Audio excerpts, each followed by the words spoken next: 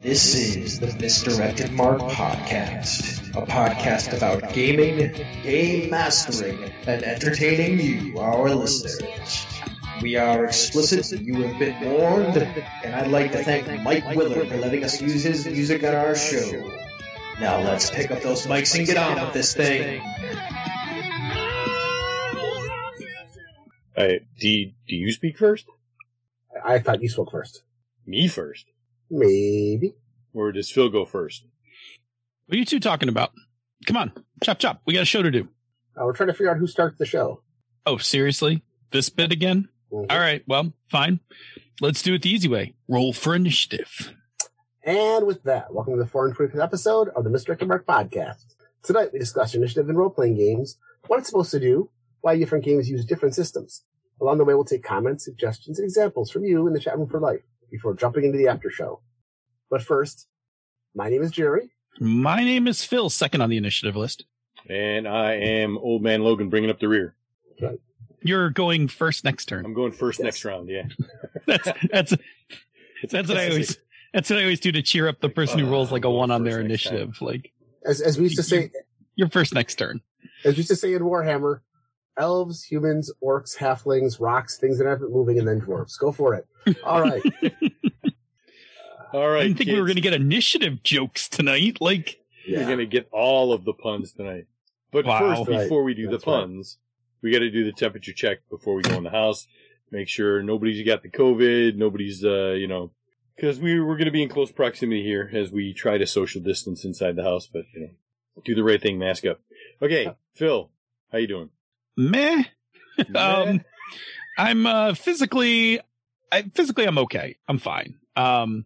Although I think the winter's getting to me. I'm stiffening up in terms of like there's nowhere to go. Like it's snowy and icy and stuff, so like basically I just like walk around my house. So like I'm not doing a very good job of like extra steps or stretching or anything. So I'm a little stiff like that, but that's like really nothing. Like that's not a big deal. And then mentally, for the most part, I'm kind of okay-ish. I had kind of a rough day today. The kids, both kids did not have a spectacular technology day. So there was like a whole bunch of, IT, like juggling kids, managing expectations, troubleshooting problems, and still running all my meetings today. It was just a lot. Like I was kind of worn out by the end of the day, and I still had to get a whole bunch of stuff done before I could call it quits for the day. So I'm just like a little like, happy to be here, kind of coming down from like, what was a pretty rocky afternoon, drinking my coffee, gonna do a little chatting about games. So that makes me feel better. So, in that case, yeah, doing all right. How about you, Jared? Pretty good. Like you, I realize I have like gained weight. I'm not out moving around as much. I got to start getting back to moving around more. But other than that, not too bad. We decided to get another just call it a pillow top, I guess, memory gel, for the top of our bed. So we're sleeping a lot better now. I was sleeping pretty well. My wife's back was hurting her a little bit. So we tried one that I had from my old futon. And that worked, so we just got a new one. So I've been sleeping, like I hit the mattress and in like 3 minutes I'm out. So I'm feeling better. But other than that, it's just kind of status quo right now. This has been kind of a weird February, but not in a bad way, just kind of unusual. So I'm just kind of waiting for March to start back up so that we can get back to some normalcy. So, but it's not horrible. Not horrible. Bob? Yeah. What does this mean, normalcy? Yeah, what part are you looking for? Yeah. I'm looking for just like the weeks go the way the weeks should go. There's a certain way, because of gaming and things like that, I have certain schedules. Like every other week I've got podcast Tuesday, game Wednesday, game Thursday, game Friday. And then on the other weeks I have podcast Tuesday, game Friday, game Sunday. It's been off a little bit because games on Sunday have fallen on things like Valentine's Day and Super Bowl Day, so that hasn't gone. Yeah. Work-wise, we've just had some shuffling around of people and the weather, and we're probably getting some things that need to be done straightened out. And so everything is kind of falling into place and getting back to a routine schedule. I like schedules. I like routines. No, I'm with you. I like organization. I have an employee that we hired earlier this year, a new person who took over the warehouse and has put into place ridiculous organizational skills. And I had to go out today to look for something unusual. We don't know if we have this part where it is. And I walked out. I'm like, I know where I would expect it to be if I was him. And I walked out and it was right there. I'm like, okay. Boom. He has put things in places that even if you don't know where they're supposed to be, you know where they should be and you can find them. I'm like, that is amazing. And that's good. After having 4 people in the warehouse who didn't always organize that well, it's weird, but it makes the job go easier. It also takes a lot of mental stress off because you can just walk back and look and see where things are. Oh yeah, absolutely. Cool. And I know that Phil will understand the joy of seeing things that were at one time chaos now organized. I like things in the places they belong. Yes. All right. So to finish up, I am feeling pretty good. No worse for the wear at the moment. Mentally fairly good. Physically not too bad. I'm able to maintain my status quo, which is good. Yeah. So I'm not slipping. Solid okay. Solid is that, okay. Yeah. Solid okay. Yes, that's me. Solid okay. Yeah. All right. So that means we can jump into the house and do the one thing. And my one thing for today is continued retail therapy, of course. And because I just got a new TV not that long ago, I bought myself a sound bar. Awesome. So awesome. I hooked that up a nice over the touch. weekend, and now I have a TV with sound that doesn't sound like it's coming out of 2 little TV speakers. Yeah. So that's it's nice to be able to sit and watch an actual TV instead of sitting in front of my computer for everything. No, I think that's awesome. That's cool.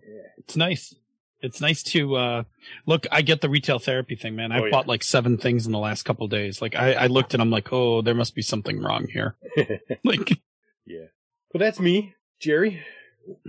So this week, because we're playing Band of Blades, I decided that I had never actually seen all the Band of Brothers, and I already talked about it last week. So I decided to binge watch the entire Band of Brothers series, and when that was done, I just rolled right into the Pacific. 2 very good kind of docudramas, I guess you'd call them. Yeah, they're definitely. They're a cool way that they do them. Yes, and I like the fact that they, like, some of the people talking are the actual people that were in the series itself. Yeah, to hear their reactions, and the fact that they don't sugarcoat either side, including some of the negative sides of the American actions as well. Yep. But it was good. It's heavy. It's dark. And I'll be honest, after binge watching 20 hours of very gritty war drama, I did start watching some other fun stuff and play some video games and so on. But it's really good. And if you haven't seen it, it's a very, very good show. They're both very excellent. I watched Band of Brothers when it was out, so I watched it weekly on HBO. Mm-hmm. And that show's heavy, man. Like it's got a few lighter moments, but not much. Like not by much at all. And it is you're right. It pulls no punches. And the Pacific is much, much darker. I didn't actually watch Pacific. I watched part of it. I didn't watch all the way through. It's a different. It's not as Band of Brothers. While there is both less of a story and more of a story, but there's a better narration through it, and you get to know the characters a lot more. Yeah. The Pacific really follows only a couple of people. Yeah. But it's also because of what happened in the Pacific and how that went. There weren't that many downbeats. Band of Brothers, there's some downbeats. There's some episodes that are really about like character building, and the Pacific is basically like episode after episode of, we're going to see how many of our people we're going to lose trying to take this next 100 feet of ground. Right. Yeah. And but there are some cool things that happen, and it's really well done, and it's good. It's really good. So for those of you on the podcast, Jerry's gone full Bond villain and is now holding his cat and petting him during the cast. So if you hear purring in the background, you are not hearing things. Yep. That's just Sai. That is Sai. Sai, who has decided that he loves my headphones again. So this is part of my keeping my mental health well, is having Sai on my shoulder. So no arguments, man. It's okay. Absolutely. All right. So, what's next? You kick it to me. Gee. Phil. One thing for Phil. One thing. That's right. I also engaged in some retail therapy. In fact, like a string of small things and one large thing. So like one, I got myself like merino wool fingerless gloves. Cause it's cold down here and it sometimes gets cold in my office, like during the day while I'm working. So, I got a little toastier. But the big thing that I bought, was I got myself an Apple Watch. And I dig it. I got it on Friday. I picked it up. I set it up like Friday night. And I've been using it over the last couple days. I'm still sorting out exactly the things I want it to do. But the notifications are great. And some of the other things that are like just minorly convenient. Things like when I have to log in for work, we use Duo for 2-factor authentication, but that now just pops up on my watch. Yep. So like it just comes up and I'm like, oh, authenticate, and like, let myself in. Kind of thing. But yeah, it's neat. Like I like it. I'm still, like I said, I'm still figuring out like what apps I need on it. I really like the thing that I'm really loving about it is the thing where you make your own watch faces for it. Yes. So, I have a watch face for work.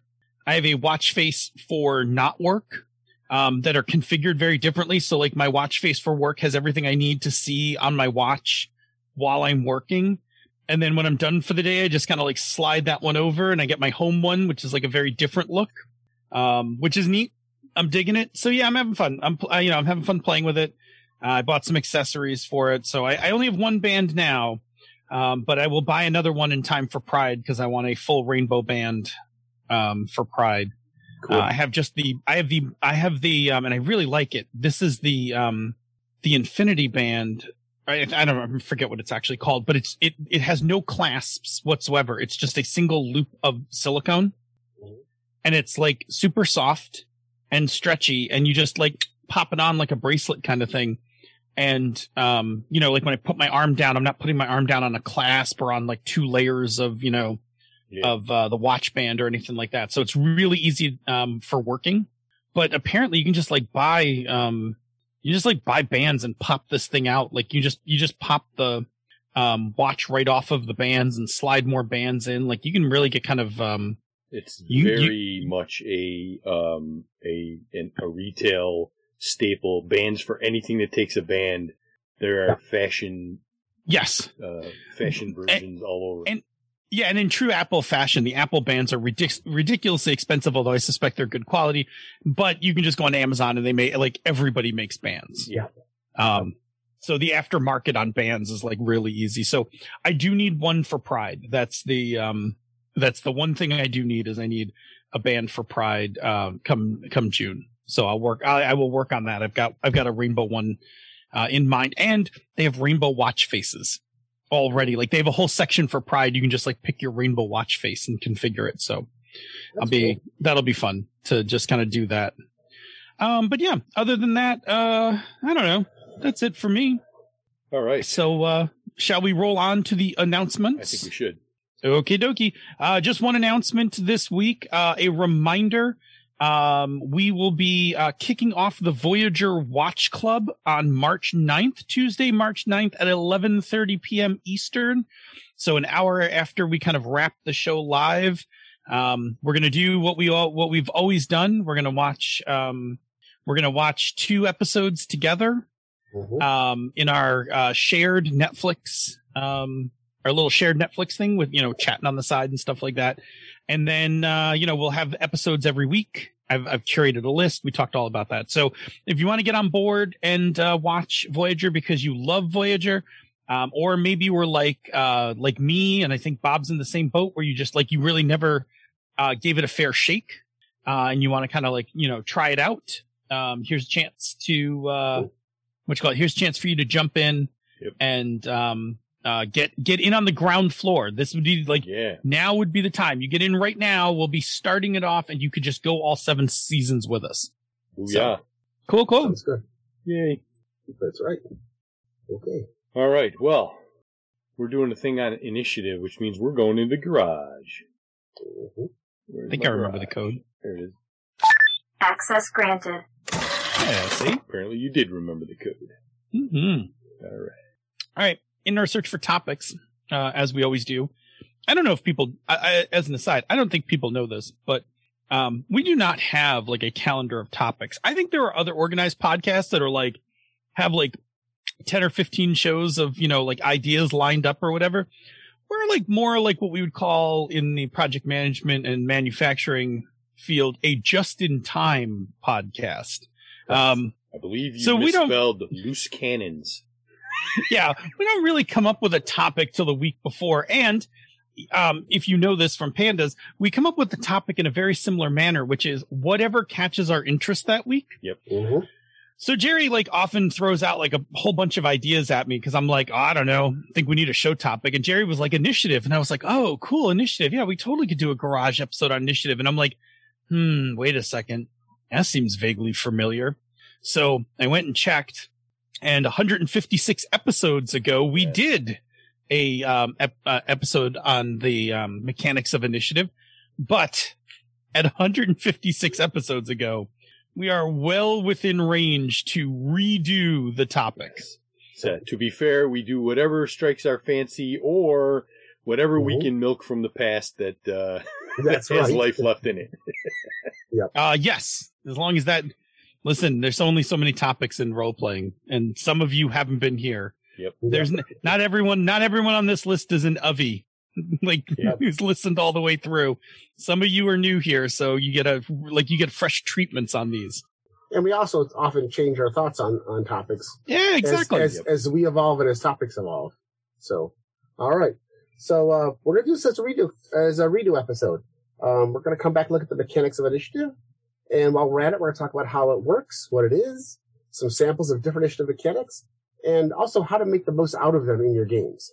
Of course. But in order to do that, we need to understand how initiative works. So for that, we go to the top of the order. Phil? Yeah, look, I'm not going to beat this to death. I think we're all familiar with the concept. Initiative is a term that denotes when it is a given player/character's turn to act. A player character has either the initiative or they do not. The rules for initiative determine who will go first, who will go next, etc., until everyone that is in the scene has had the initiative and done something or passed their action. Initiative order is then the complete list of who acts in what order during the course of a turn. Some games will have rules for ways to change the initiative order, such as holding actions, conditional actions, interrupts, things like that. Those are going to be a little more specific to each system. But what they all kind of do in one way or another is either temporarily or permanently change the order. So an interrupt may like a conditional action may let you jump ahead in the order because the condition by which you were holding your previous action has happened. So you can now take your action. Some games that will permanently change it, like you now act on this at this point in the order, or you just sometimes fall back to your previous point in the order. Initiative is not. I say this like as if you people don't know this, but I think you all do. Initiative is not used all the time throughout a game, right? It's often used in places where we need to slow things down and take things more sequentially, which is almost always combat. I'm going to say this carefully. I don't believe that there is a game that has initiative for the narrative parts of a roleplay. I have not, in my tenure, experienced it. I'm playing in one right now. Which is? Pandora, the one that is literally everybody like rolls. You don't roll dice again until everybody's rolled dice, kind of thing.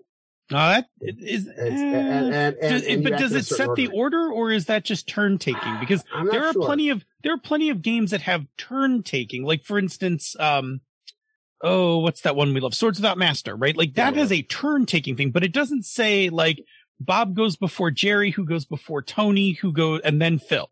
Like, does Pandora have that?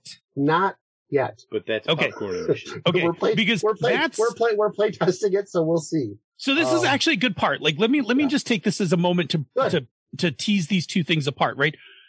There is taking turns, which almost all games have some manner of taking turns, whether it is structured, as in we are going to use initiative to determine who goes in which order. Yep. Or there is like I'm the GM and I point to Bob and I'm like, what are you doing? Right. But that's not initiative. That's just me pointing to Bob and saying, what are you doing? And then going by the convention that Bob doesn't really do anything until I point to everyone else at the table. But isn't that sort of a narrative initiative though? It's not really, because a narrative initiative would be that there would be some sort of mechanism that everybody engages that then says, this is the order by which we will only engage the narrative for some period of time. Okay. Right? Like if for instance, if we were opening up a scene and everybody rolled dice and we collected the results and it was like, okay, when, I'll start narrating the scene, Bob will say what he's doing first. Jerry can say what he's doing next. Tony, then Phil, right? In that order, that's an initiative, right? Okay. Initiative orders who goes next kind of thing. And we'll talk about things like popcorn initiative where it's a little fuzzier than actually rolling. Yeah. Like rolling is one way to obtain initiative, but turn taking is a different thing. And they're similar because, there are social conventions that we as GMs often engage in, which are like, when I'm running a game, I'm going to ask Bob what he's doing. I'm not going to ask Bob again what he's doing till I've asked everyone else at the table. Okay. Right? Like there is that, but that's not like, that's generally not written into any rules. That's just kind of, table conventions that we as game masters undertake. Okay. Like, that's that, share this, pass the spotlight, make sure everybody's heard. Yeah. Those kinds of things. Mm-hmm. Okay. Initiative is a mechanism. Like there are rules for how one derives the initiative order. And that's probably the best way to define it, right? There is a set of rules and mechanisms for deriving the initiative order. Okay. Cool. Well, that was a fun little diversion. Well, no, it's important to define. Yeah. No, it's good. Good. Mo in the chat room said that Warhammer Fantasy 3rd Edition actually had social actions and social powers that can be used cautiously or aggressively. So they had kind of a narrative initiative. Interesting. And Dragon Age also had social initiative with a list of social stunts. Yeah, but that starts coming out like combat. Like that's not open story narrative. Like that's I'm engaging in a duel of wits. Yeah, I think maybe move away from combat and say conflict. I think that's different. But Dragon Age definitely has a initiative. But again, it's all just social conflict. It's not really. It's still combat at that point. Yes, I mean we could get into a whole other discussion about conflict versus combat kind of thing, which isn't a bad topic. So. Yeah, no, not bad at all. Bob, you want to put a pin in that? Let's get into the meat of this thing here. Okay. All right. But put a pin in conflict versus combat. So why? So now we talked about all this. We kind of described it already. Why do we need initiative?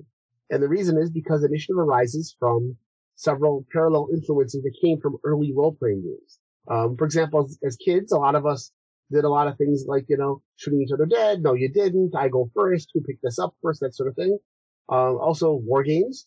Who went first, in what order decided a battle, or what units lived or died. In board games themselves, we often had who goes first, what order play will occur. Many games and boards wouldn't function at all without it. For example, games like chess. Without turns, chess wouldn't work. Although it might be super interesting if you just started like jamming, like just imagine, I was just thinking about this. Imagine playing like Ticket to Ride, but not turns. Like you just start grabbing cards off the table kind of thing. Yeah, see, of course, Mo's like, there's a real-time chess game. Now we got Mo in here. We're not talking about any more board games tonight, Mo. Mo's going to find, like, every contradiction, like... No, Phil. Always use your resources, man. Yes. I know, but for any example we pick in a board game, Mo's going to be like, but actually... Not in a bad way. Just Mo's knowledge is vast as his actual game collection. Is Mo board spitting to us? Yes. All right. So So, initiative orders play in a fair way, right? The rules for initiative are known and repeatable, right? They're in the book. They tell you how to do them and you just do them every time you need to engage initiative.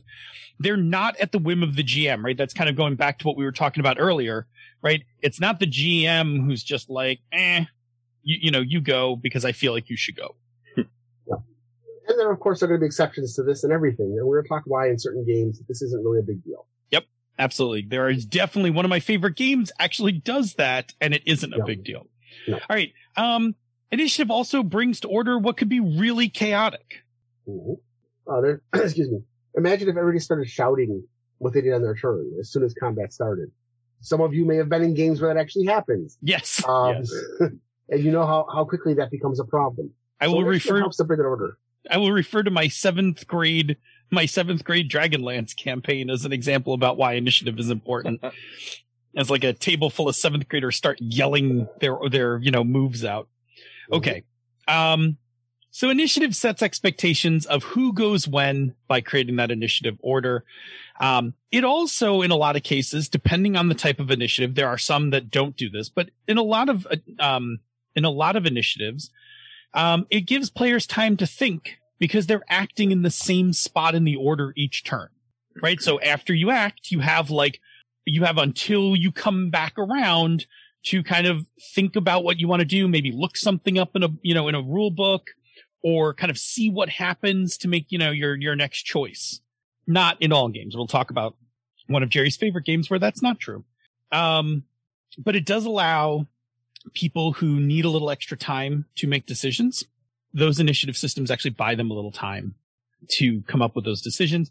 And it also slows down people who are quick to just yell things out at the table.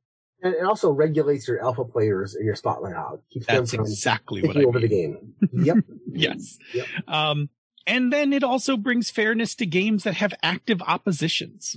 Excuse me. For example, rather than GM just deciding the dragon can attack, it's relegated to a certain turn order in the game so that the players feel that it's a fair combat and that the GM has time to plan things and the players have time to plan things.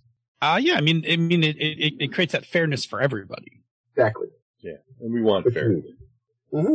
Okay, so now that we understand why we need initiative, let's break it down and understand how it works. Mm-hmm. Okay, so we start with something in the narrative triggers the need for the GM to call for initiative. And most often, this is going to be combat or conflict. Right. I mean, usually as a GM, when initiative's needed. Like when a player's like, I draw my gun, you're like, everybody roll for initiative. Yeah, that's right. Then a mechanism is engaged to determine each person's initiative value. In most cases, each player and the GM are going to engage the mechanism individually. There are games like old school D&D where it's simply one side or the other side goes. And this mechanism is going to decide whether the players go first, the GM goes first. And there are going to be some games where initiative is a static number, and before the combat even starts who's going to go when and where and at what time. Yeah. But the most common use is use of some sort of randomizer modified by a skill or ability that's going to help determine when you can act. Mm-hmm. Okay. So then once everybody has an initiative, then those all get ordered, and that's the initiative order. Mm-hmm. Then during the course of the turn, the play moves through the initiative order. So each person gets their turn, and then we move to the next person in the order.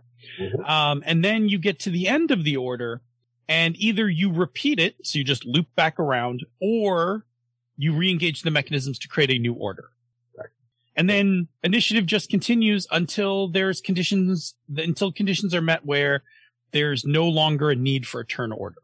This is often going to be when combat ends by one side winning, or one side retreating, or one side losing. Yeah, I mean, I think we've all done this as GMs where you get to a point in combat where you're like, we don't really need to be in turns anymore. Yeah. Like let's just drop out of initiative. Yep. It's like coming out of warp, right? Like just, resume impulse play. Okay. And then, once we no longer need to have an initiative order, we don't. We drop back out and we just get back into the more, unstructured, play. Mm-hmm. All right. So understanding that high-level structure, let's take a look at how different systems handle initiative and the play experience that they create. Jerry has one initiative, so start us off. All right, so let's talk about a couple different types of initiative systems. The first one we're going to talk about is cyclical. And this is where you set initiative order, and you just keep repeating initiative until it's no longer needed. Some examples would be things like DCC, where you roll a d20 and you add your modifiers. D&D uses the same sort of thing. Mm-hmm. Agility and also class level for warriors. Forbidden Lands uses cards to set that order. Games like Warhammer First Edition or Vigilantes had a set initiative value that was simply decided at the beginning of the game. So you attack on round 30 and someone's going to attack on round 20. The next thing is going to be play experience. So this lets, because we have this initiative set in place, the players know when they're going to act. And in theory, it keeps the flow steady. You set it and you go. It allows for predictability to create strategies. It allows you to implement tactics. I know that I'm going to do this so that in the next initiative phase, the rogue can backstab, or I'm going to set the bomb over here so the next initiative phase, the sniper can shoot it and blow it up. Those sorts of things. Even things such as I'm going to get over so I can protect the healer before the other tank attacks them, sort of thing. And lastly, sometimes actions let you change places in the order, but it's mostly fixed. Some games will have things where you can give up your action to make a new action. So you give up your action to roll your initiative for next turn and see if you move up the chart. Oh, yeah. Or maybe you have in Savage Worlds, you can draw a new card. And sometimes you'll have actions that say things like, okay, I'm going to hold my action until the healer moves. And then from this point out, I'm not going to be set at the turn just after the healer or something along that line. Yep. Sometimes they have interrupt actions. So all this allows you to basically plan out your tactics as you go. And once it's in place, you know what's going to happen every single turn. It makes the game move pretty quickly. All right, our next type of initiative system, which the chat room is already talking about and not liking, is round by round. Every round, you engage the mechanism to determine a new initiative order. Mm-hmm. In fact, Mo's just talking about Eclipse Phase, which, had a D100 roll plus some math to figure out your initiative, and you did it every turn. Yeah. The other one, which I think actually does work round by round, is Savage Worlds, where you deal out cards to everybody, and at the end of the turn, you collect all the cards, you deal them out again. And the reason I think that works is because dealing out cards is really quick. No. I would, as somebody who plays a lot of Savage Worlds, I'm not going to say that it actually works. It's been a long discussion. It's actually what brought up this entire topic was because in my Savage Worlds game, and we've been discussing the fact that the card-based initiative system is very clumsy and has a lot of problems with it. And part of the problem is the round by round thing where it's tough to plan things more than one turn long. It's tough to plan strategies. It's tough to plan strategies. Well, let me get into so let me get into the play experience part. So we will say some people like it because it's a very physical thing, flipping the card. The more and more I use it, the less and less I enjoy it.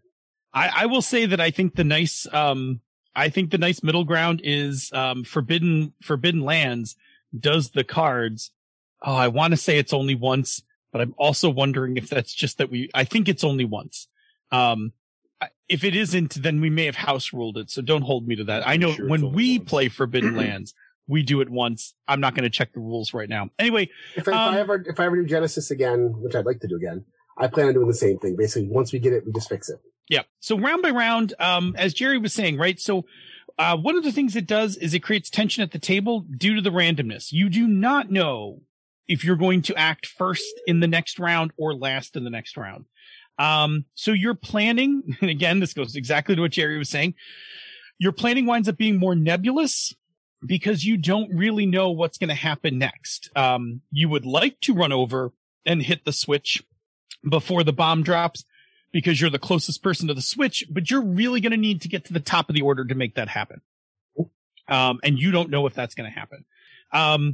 The one thing I will say, is the trick to this is that these systems need to be quick. If you were going to generate initiative round by round, it needs to happen quickly. Otherwise, it creates a lot of latency in the game, right? So The reason why Savage Worlds, quote, works, I'm going to just use quotes. The reason why Savage Worlds works maybe better than Eclipse Phase is that, if all I have to do is throw a card at you and occasionally throw 2 cards at somebody, that's way easier than everybody rolling, adding numbers, then taking all the numbers, sorting them, because if it's a D100 roll, now we're sorting, 2-digit numbers as opposed to, sorting, one through whatever on playing cards. I've run Savage Worlds too. It's like, for all the reasons Jerry said, it's true, but it is actually like you can do it fairly quickly, but it does create that play experience that we just talked about. I personally, actually, I'll save that because it's one of our questions when we get to the other half of the segment. So I'll leave it alone. Jerry, tell me about side-based initiative systems. This is basically both sides, the player side and the GM side, determine initiative rather than individual characters, and then each individual side acts. You roll a d6 and the high one goes first. You pick the person with the best leadership score and they roll. Different game systems do it. BX does this, so Basic and Expert D&D. Tunnels and Trolls does it. I know that Fantasy Trip did it for a while.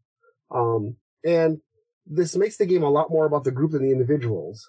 And teamwork play is going to be a lot easier and encouraged when you use this initiative, as all the actions on one side can be sequenced for a specific plan. But there are two problems. Number one is it also means all the enemies might go at the same time. Yes.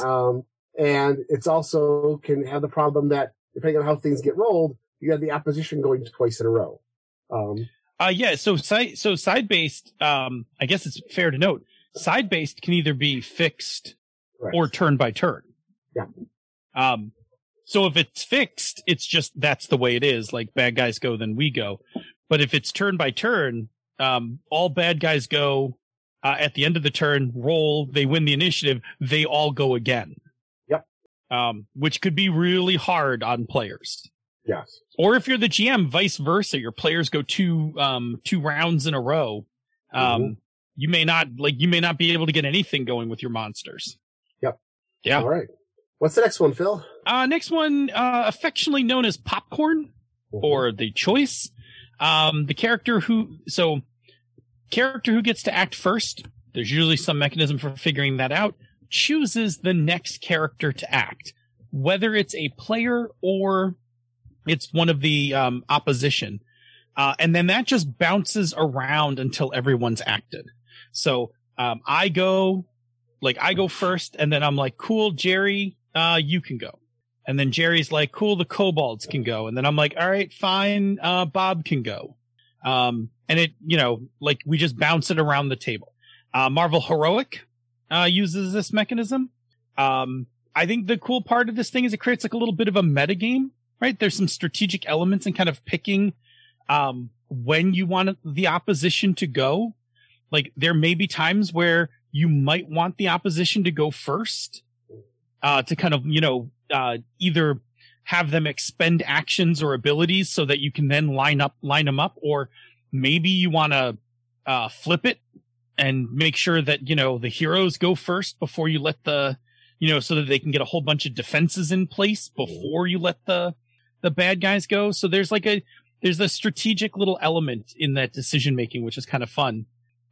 It keeps everybody involved, because you don't really know when you're going to be next, right? So you got to kind of just stay engaged in the game. You can't kind of like detach and be like, for instance, if you're playing like 14th level Pathfinder, where you're like, well, it was just my turn. My initiative doesn't come back around for like 10 more minutes. Like, I can check my phone. I can check my phone. I can get up and go to the bathroom. I could maybe make ramen. Like, I could, just boil some water, make some ramen, come back before my turn comes up. So you got to stay a little bit more in. But the other thing it does is it lends itself to a very story-centric style, where you're a little less board gamey, and it's a little bit more about kind of the story and drama, because you're specifically picking people in certain orders, right? So you can do those kind of cool things where Captain America punches the guy, and then immediately that player hands it off to Iron Man, who then like blasts him out of the sky back onto the ground, and hands it to the player who's the Hulk, who then like comes down and two fists smashes him into the ground. You can actually make that happen rather than having to let the hope that all falls to place in the cards. Right. Yeah. So it's cool. So your 14th level Pathfinder play must have been very different than mine. When I was a GM, from the time your action started, you had 15 seconds to declare your action. And after that, you had to go through it. You had to be ready on deck. It wasn't 15 seconds to declare the action that was the problem. It was like the rolling of the dice, you should have that also. You should have that all set. You got 4 attacks. Roll your 4 dice. Oh, Go ahead. Roll your 4 dice. Roll your damage. We're gonna move this on. We did not let people sit there and take up 5 minutes for their action. The end of my Iron Heroes game, like every action was like 3 minutes of math. It was, and that was with things to speed it up. It was just brutal. Well, that's why it's good to have some. We had a couple players at my table, one of whom, like, part of your job was when it was not your turn, was getting your turn ready. Like, have all your spells looked up, have all your dice lined up. You know, you can make a snap decision based on what happened in the action just before yours, but you better be ready. Like, if it gets to your turn and you got to look up a spell, that's what your turn is, looking up that spell and move it to somebody else. Our dual wielding multi-attack fighter had dice in the color of the rainbow. Yep. So that his attack was in Roy G. Biv order, so that he could just roll them all at once, put them in order, add all the bonuses, then go down the line and tell me like all the hit rolls, and I had, yes, yes, yes, no, no, yes, no, no. Like that, like that scene from yes. Bob's About to do. Yes, yes, yes, yes, no, no, no. Yes. Exactly. If you are old, you know that reference. That is a old Madeline Kahn reference from History of the World. We used to have players that used to color code their dice. So they had, like, if they had 5 actions, they had 5 sets of colored dice. So you rolled your roll to hit and your damage dice all at the same time. So you'd have someone with 4 attacks might roll like 15 dice at once. It'd be 4 d20s and then 12 d6s, 2 d6 of each color. And with the ones that hit you added up and just went. We organized and streamlined that shit. It's going to be hard to convince me this is a feature, not a bug. Yeah. Oh no, it's still a bug. But man, we did not put up with this 10 minute turn or anything. Streamline that shit, man. Streamline it. All right. Anyway, Jerry, take us to another initiative system. All right. The next one is narrative, and in this one, the GM makes the choice of who goes next, often by saying, "What do you do?" or some triggering phase that they hand off the narrative until they decide to take it back and pass it to somebody else. Games like PBTA are like this, where your action might be more than just, one action as things go on in the turn. The advantages are this creates a game that focuses on the narrative, and which beat would be best for that strong story going forward. The GM does have to keep track of the order as well to make sure that nobody gets skipped, and the game and or GM can go with whatever feels natural rather than relying on a randomizer or some procedure to determine who's acting. This works really well with games like PBTA because in most cases, the GM is not actually taking turns for their NPC. They just describe the situation, let the players react, and the players' moves trigger whether the NPCs will strike or not or what happens. And so you don't need to have to worry about making sure that every villain acts. The players take their actions, and then what they determine, what they roll and what they do determines how the villains react to them as a move. Yeah. Mm-hmm. Yeah, I think there are not a lot of games where I think narrative is the best initiative system, but it does work really well in PBTA games for that reason, right? Like, by just the simple fact that the GM doesn't actually take a turn to move monsters around and attack. Mm-hmm. And it's just like, oh, you went to hack and slash. I'm going to do Dungeon World, right? You went to hack and slash and you got a 6. Well, he hits you. Yep. Right? Like, it's a much better, like, it works in that situation. And it does do that thing. I mean, we did it plenty of times when playing Dungeon World when somebody would be like, oh, can I go next? I want to do this. Like, I want to, do this. Like, I want to defend Bob. Yeah. Kind of thing. Yep. Cool. I'll do another one. I think this is the last one we'll do before we get ready to head into break. This one is one that I, love in theory and hate in practice. It is the shot clock. Rounds are divided into segments or shots, and each action type takes up a certain amount of those segments to use them. Characters get to act when their next segment comes up. So, you see this in Feng Shui, you see this in Aces and Eights, and so imagine it goes like this.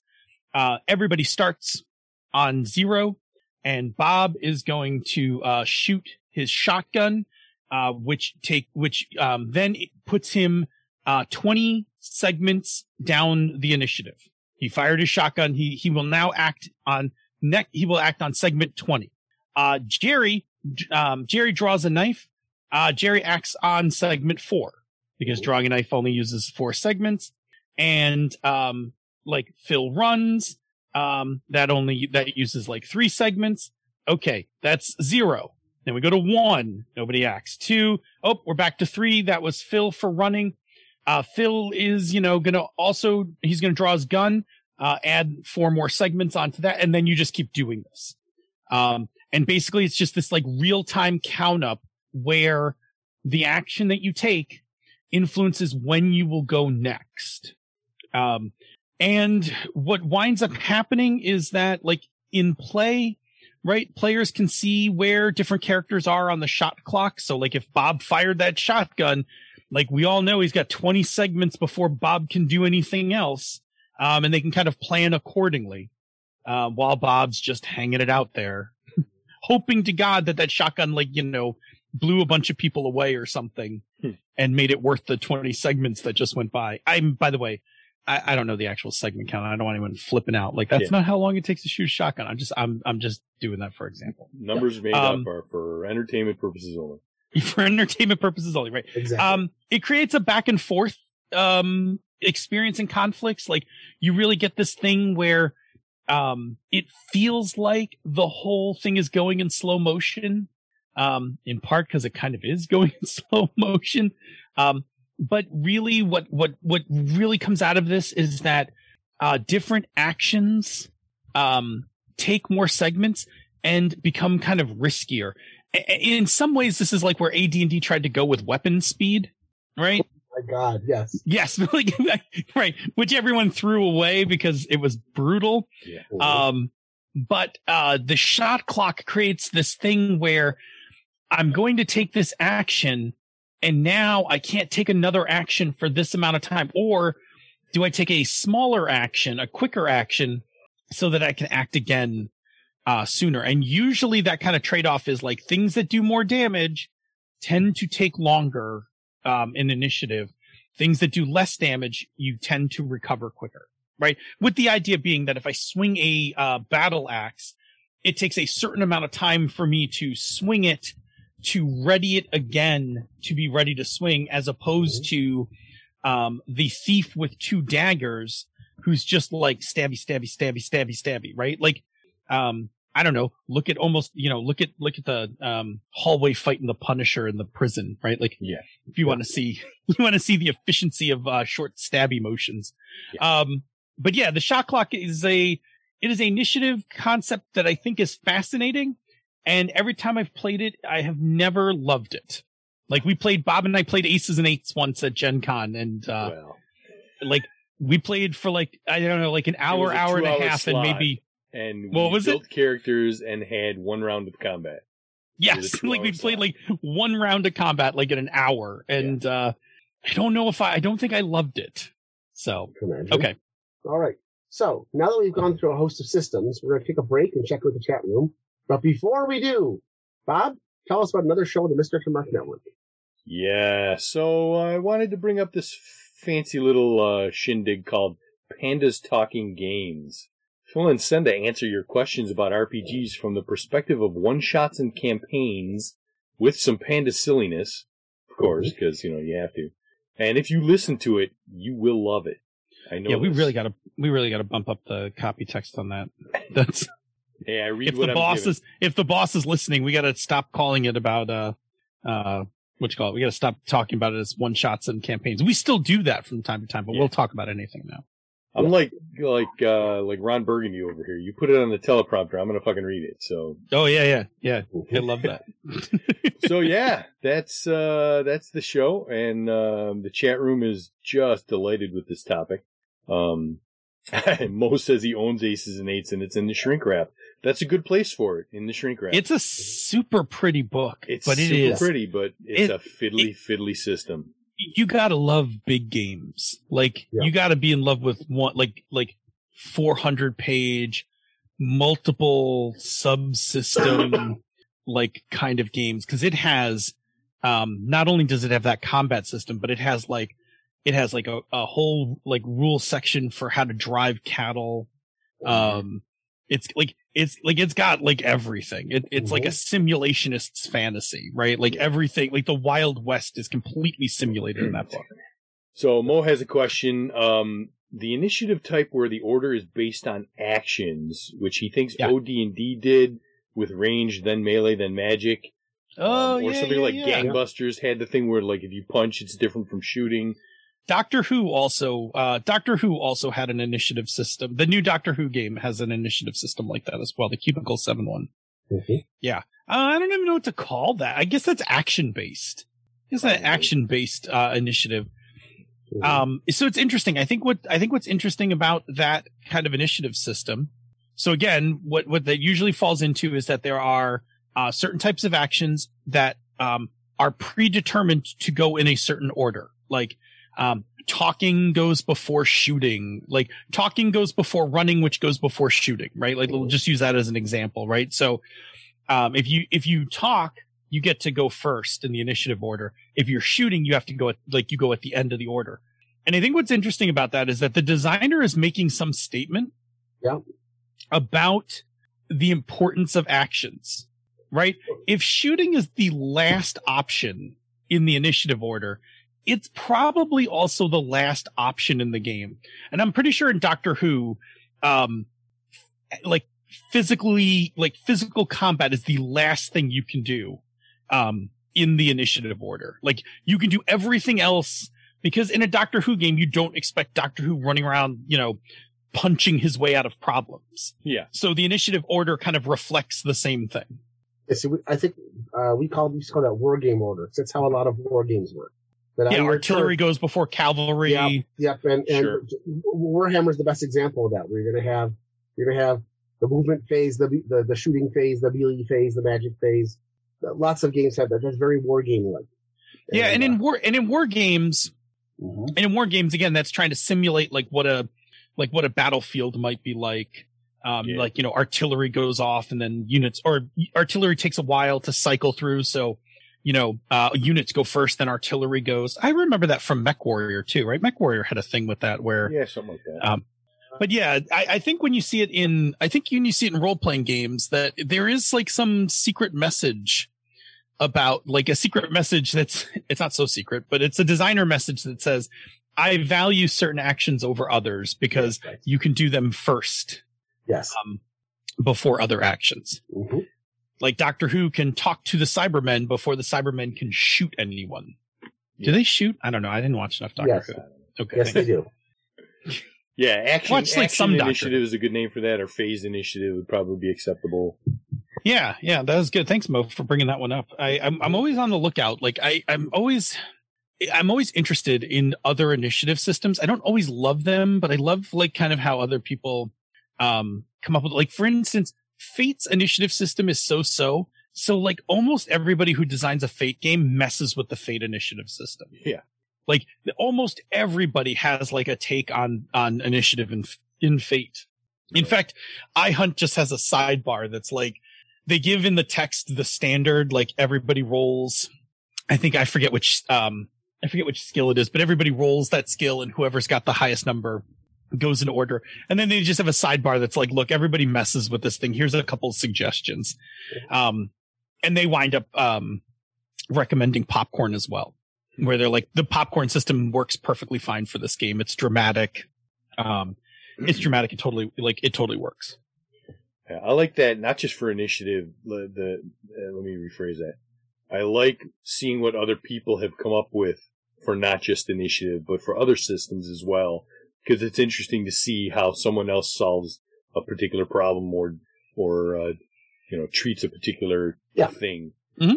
Like, oh, what if we did it this way? Oh, that's interesting. I hadn't thought of that, Yeah, I mean, I'm always looking for something, especially something novel, right? Yeah. Like something where I'm like, ooh. Yeah. Like I thought, like one of the things I really like, and again, I want to say, because we've played it for so long, that there are things I think I remember about Forbidden Lands versus things that I actually remember in the rules. But like one of the things that we do, which I think is in the Forbidden Lands rules, is at the start of the initiative, the players can trade their initiative cards with each other. Yeah, and it's a fixed thing for the entire combat, it says in the book. So we're doing good. that all right. Phew, we are doing it correctly. Yeah, you deal out cards. Everybody looks at their card, decide at the top of the order if you want to swap numbers. Then everybody goes in numeric order from lowest to highest.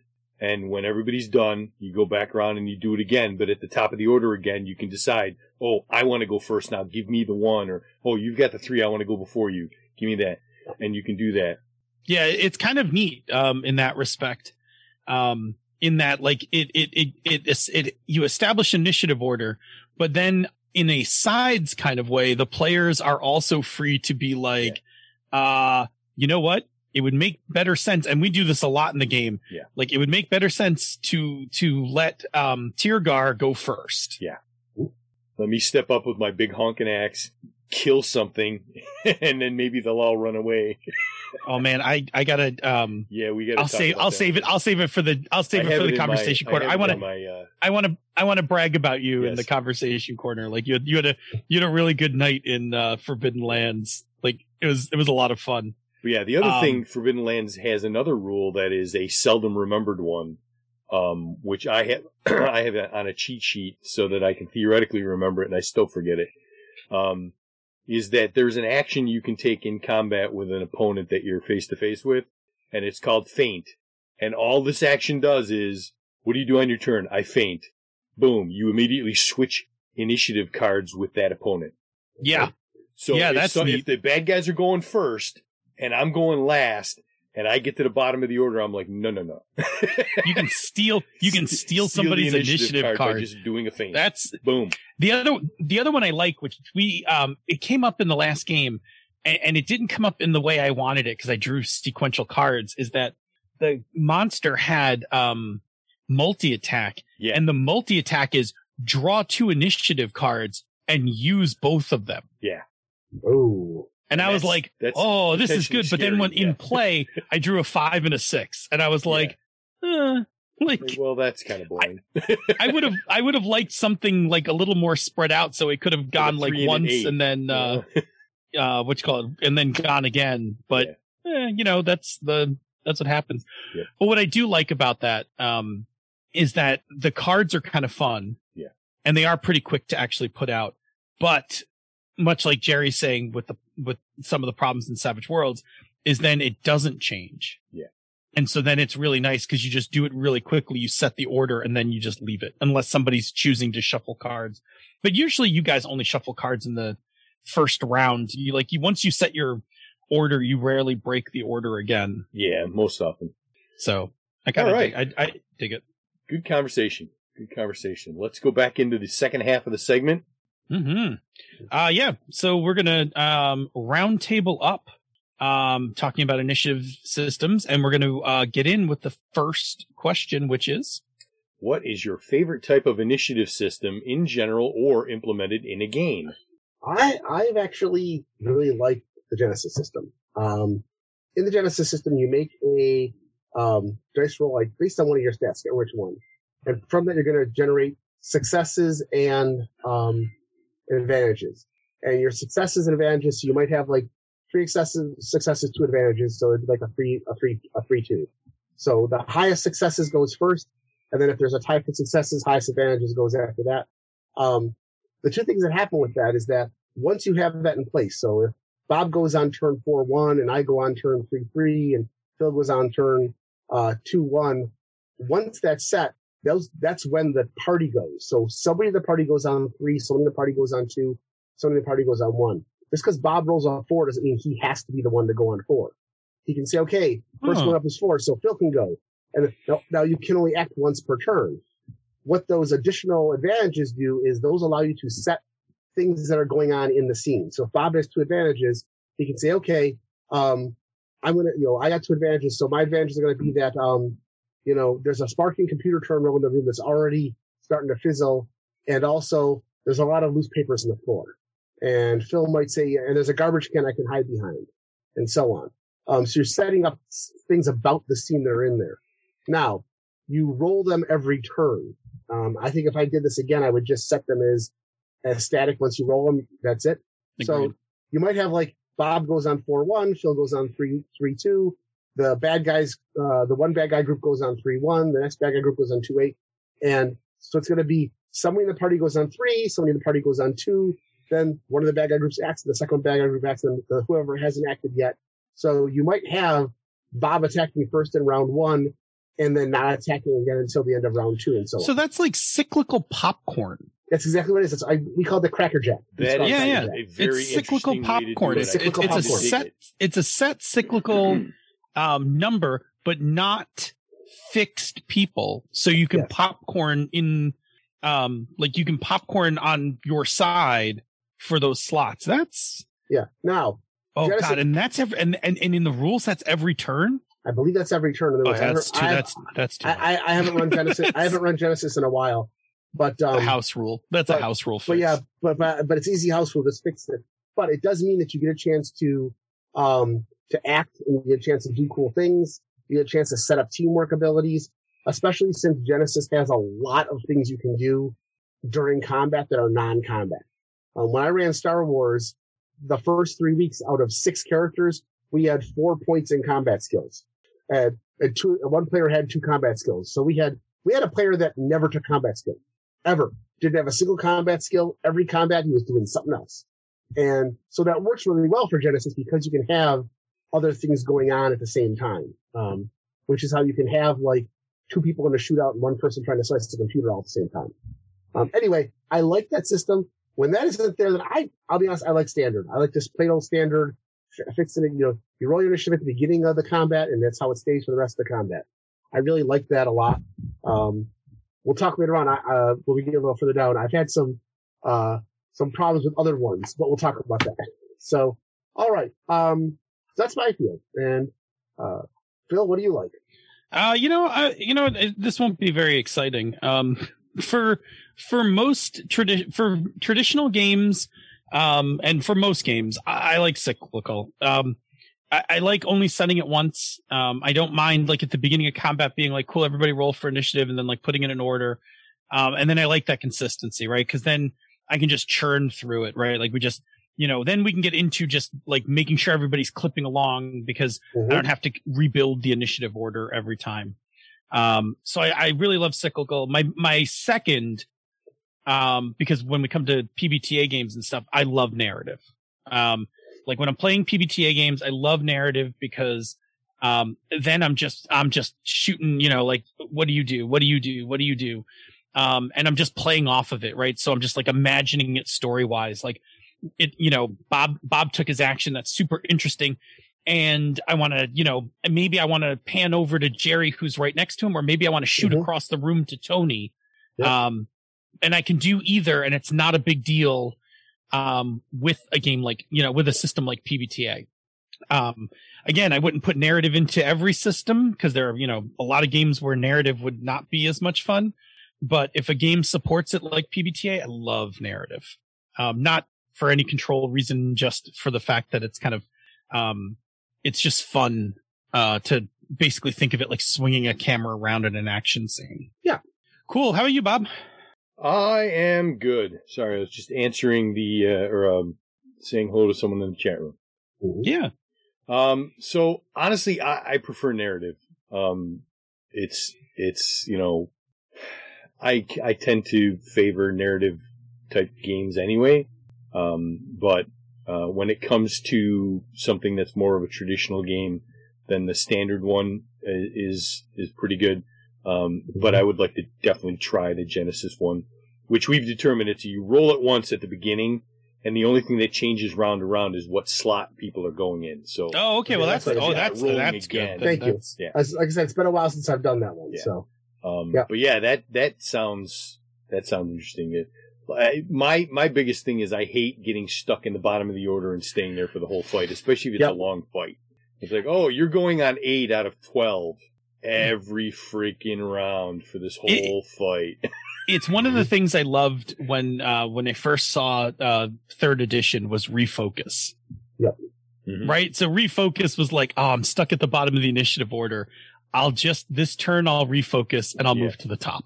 Yeah. Yeah, it is. And I like that. I forgot about that Forbidden Lands rule too, right? The stealing of the card. That's great. Yep.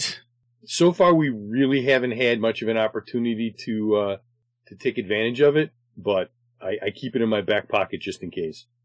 And you know, we didn't mention this in the first segment, but also, and we didn't actually get into this, right? The latency of initiative systems, but part of the latency in initiative systems, or maybe not so much initiative systems in the turn, is like how many people are playing the game.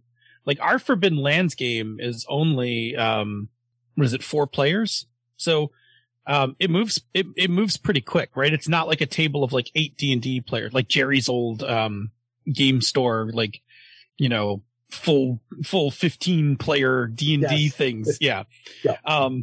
You know, with 4 players, like it kind of clicks along, but I'm with you, Bob. I love narrative initiative. Yeah. Like if games can support it, I will always, like, I never flinch at it.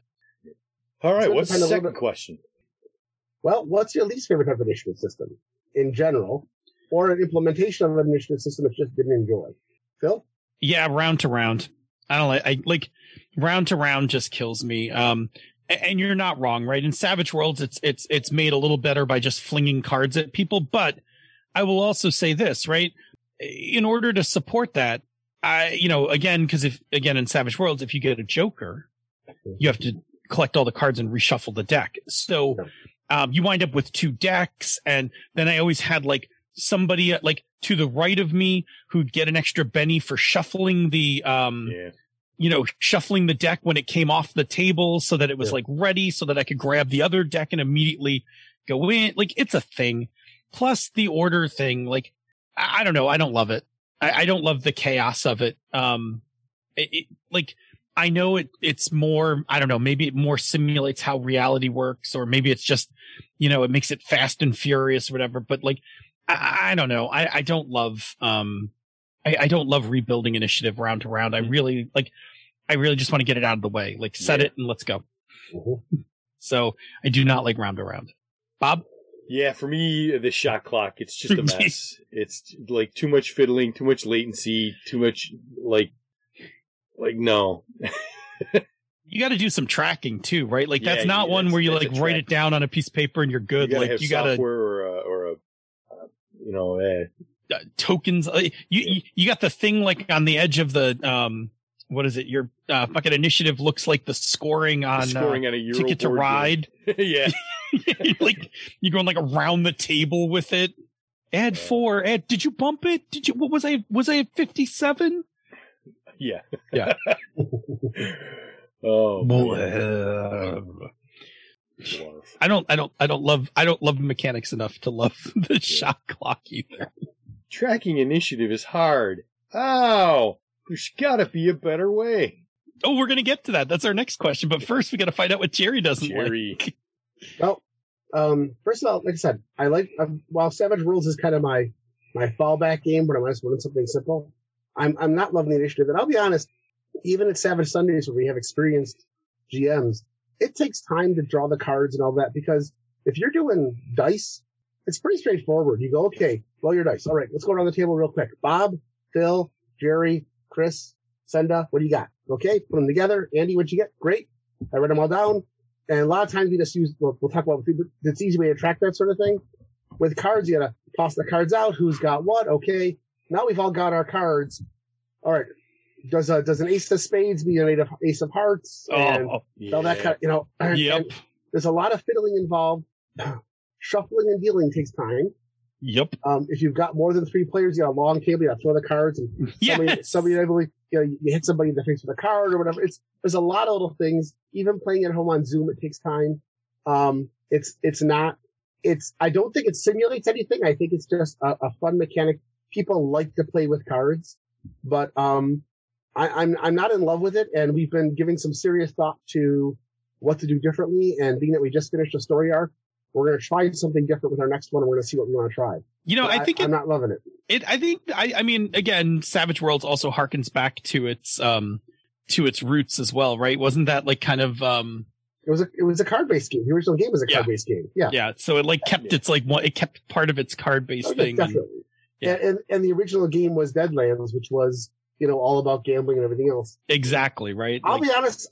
The other thing is I have mixed feelings about Popcorn Initiative. I've played Popcorn Initiative, and I've seen it go well. What I've seen it do is I've seen Popcorn Initiative become latency as well, because people start trying to, okay, do I want to act or do I want to give somebody else an action first? It does have a bit of a, I've seen it have a delaying tactic. And also it can end up getting you screwed when you really need to do something, but now the bad guys are going to get to act, twice. And God forbid that, you end up with two bad guys left at the end of the turn, and then they both decide, okay, one acts and the other acts that he chooses at the beginning of the next turn to let the other guy act. So it's like, all of a sudden you're getting pile driven down. It's not bad. It's not my favorite. And I've seen it used really, really well. And I've seen it be just slogging. So it's like a mini game that you have to manage. Yes. There's management. I think that so for Marvel, and I think somebody said Sentinels uses it as well. I think it's great for a comic book, right? I think for a comic book game, it's super good because it's the kind of thing that works really well to make something super heroic. So I definitely think it has merit for that. I will agree that I think it is, I think it creates a bit of latency, and I think it also runs the danger of the alpha gamer. Yes. Right? Because then you get somebody who's like, you should pick Bob next. Mm-hmm. Right? Because they're trying to orchestrate the whole table, right? So it's got a real danger of kind of calling out an alpha gamer. I'll be honest. Yeah. Based on my occupation. Yes. Popcorn Initiative is probably bad for me. Right? I spend all my time organizing people into groups and in ordering things, putting things in order. All I'd want to do is we have popcorn. It's our initiative. Okay, here's what we're going to do. And then that's just alpha game territory. That's alpha game territory, right? I think it's also a case of, you could also have the reverse true, which is if you have somebody who isn't very decisive, you get the gamer who's not big on tactics and numbers, they also have a latency issue where, okay, I don't know what to do next. I don't know who to pick next. Yeah, I don't know who to pick next. Yeah, and that can become a problem too. So it's got its good points. I'm not saying it's bad. I've just had some problems with it. You need the right game and the right picks. I think it works best in some games, and I think that can be said for all the initiatives. So yeah, I mean, part of your design process as a designer, especially as you're playing, if you're building a game from the ground up, is looking at how do I want to deal with initiative in terms of, one, I need an initiative system, mm-hmm. and two, which initiative system A fits this game well, but B is also pretty playable, right? Yeah. And by playable, I mean playable within the context of the game itself, right? So if a game is super fiddly, like Aces and Eights, which not only has the shot clock initiative, but also has overlays, these plastic overlays that you put over a target when you roll to see where the bullet goes. Yeah. Mm-hmm. It is exactly the right initiative system for Aces and Eights. It's not the right initiative system for Phil, but Aces and Eights also isn't the right game for Phil. Yeah. Right. The right game for Phil is a PBTA Western game where none of that really matters. And there's a move when you have a showdown with someone and you just roll the move and play it out narratively. That's the better game for Phil. But as a designer, kind of, picking, for instance, there's a reason Robin Laws picks the shot clock for feng shui, right? Because it's that hard-boiled action.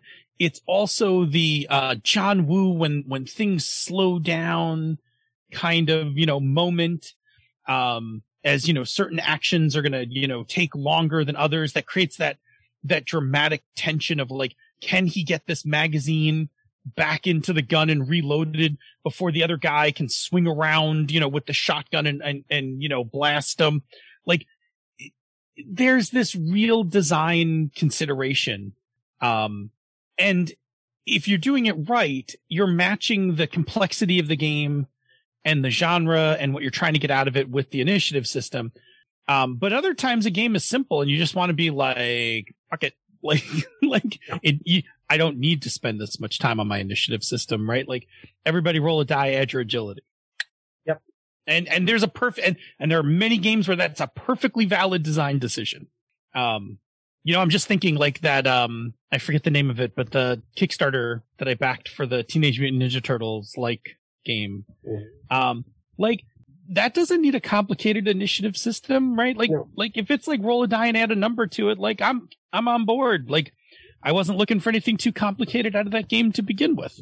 So just a thought to keep in your head.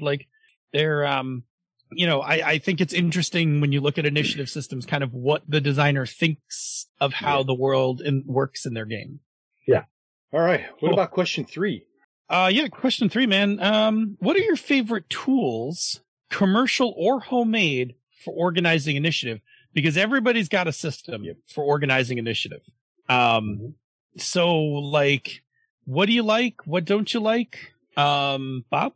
Yeah, so I really like cards as a tool, even if I don't like the systems that use them, we've talked about the inherent problems with using cards as initiative in Savage Worlds with latency and, does the Ace of Hearts go above the Ace of Spades, figuring out all that stuff. But I like cards. I like the tactile, I've got a card in my hand and, we can switch cards if there's a mechanism like that, and you just hand it off. I like cards. You like cards in general. You like cards for lots. Yeah. You like cards for lots of things. I've seen people have a card with each character's name on it, and as the person calls off their initiative, they're sorting the cards in the order of the initiative order, and then they just shuffle through the deck. Okay, it's your turn. Okay, put you on the bottom. Okay, now it's your turn. Oh, put that card on the bottom. And they cycle through. I like cards. Yeah. I'm a card guy. I totally get it. Cards are great. Mm-hmm. How about you, Jer? All right, well, I thought that the Pathfinder magnetic combat board was great. Also one I nominated as well. Go ahead. Those of you who when Pathfinder first came out, they had something called a treasure chest. And the treasure chest was a box that had a very good module in it, Into the Haunted Forest. It had a deck of treasure cards, with all of the treasure, which lots of treasures, but included all of the treasures from the game. It had a flip map for all the major encounters, and then a set of map cards for the smaller ones. And then it had the critical hit deck and the magnetic board. This is a magnetic chart. It was dry erase. You wrote the names in a different colored little magnets on it. So you'd have colored magnets for the heroes, colored magnets for the monsters. And, it didn't even, I don't think it even had numbers. I think you rolled your initiative and then you could write the initiative on the thing, you just line them up and you just went down the chart like this. You could stand it up. No, it had numbers. I think at least the one I had numbers because sometimes I had big gaps in mine. But you don't actually need them. Yeah, no. You don't need the numbers, right? And what I used to do is because I still use a GM screen, I used to just take one of those big black plastic paper clips that would just paper clip it to the front of the GM screen. Yep. And I would have the players call out the initiative to me. That way I didn't even, once it was in place, I didn't have to track it at all. Let somebody else do it. I liked that a lot. The other thing I liked about it was if you were holding an action, you would slide the little chick thing out to the side a little so that people knew you're here in the order, but you're waiting for something. Yep. That was always good. Yeah, that was clever. A lot of times now, because we use, I'm not a huge fan of GM screens anymore, but sometimes I'll put one up just for reference, or if the GM screen has a lot of good charts, then I'll set it to the side. But, little tiny table tents with just the character's name on it, and I would line them up across the top. So I would say, okay, roll your initiative. Okay, Bob got a 20, so I'm going to put him here. Phil got a 15. Okay, Andy got a 17, so I'm going to put them between Bob and Phil, and go on down the line like that. And just keep them all lined up, and that was where the initiative was. Just kind of tap makes it go down, left to right, right to left. And lastly, I'm a big fan of dry erase cards for just about damn near everything. Yep. And lately we've been using those. You can get dry erase cards really cheap on Amazon now. Just write everybody's initiative on them, line them up in front. There you go. There's our initiative. Who goes first? If somebody moves, you slide them off. Even for something like popcorn initiative, you can use it for that. But I think these are all tools that make tracking initiative easier than just having a piece of paper with everybody's initiative written on it, trying to go back down through and keep track of what's what. Yep. My old days playing games like Villa Vigilantes, where your initiative was your agility plus 10, and you start at the highest number and work down, and every 15 you got to go again. So not only did you have to know your initiative, you had to do mathematical. So basically anybody with an initiative above a certain number got to act twice.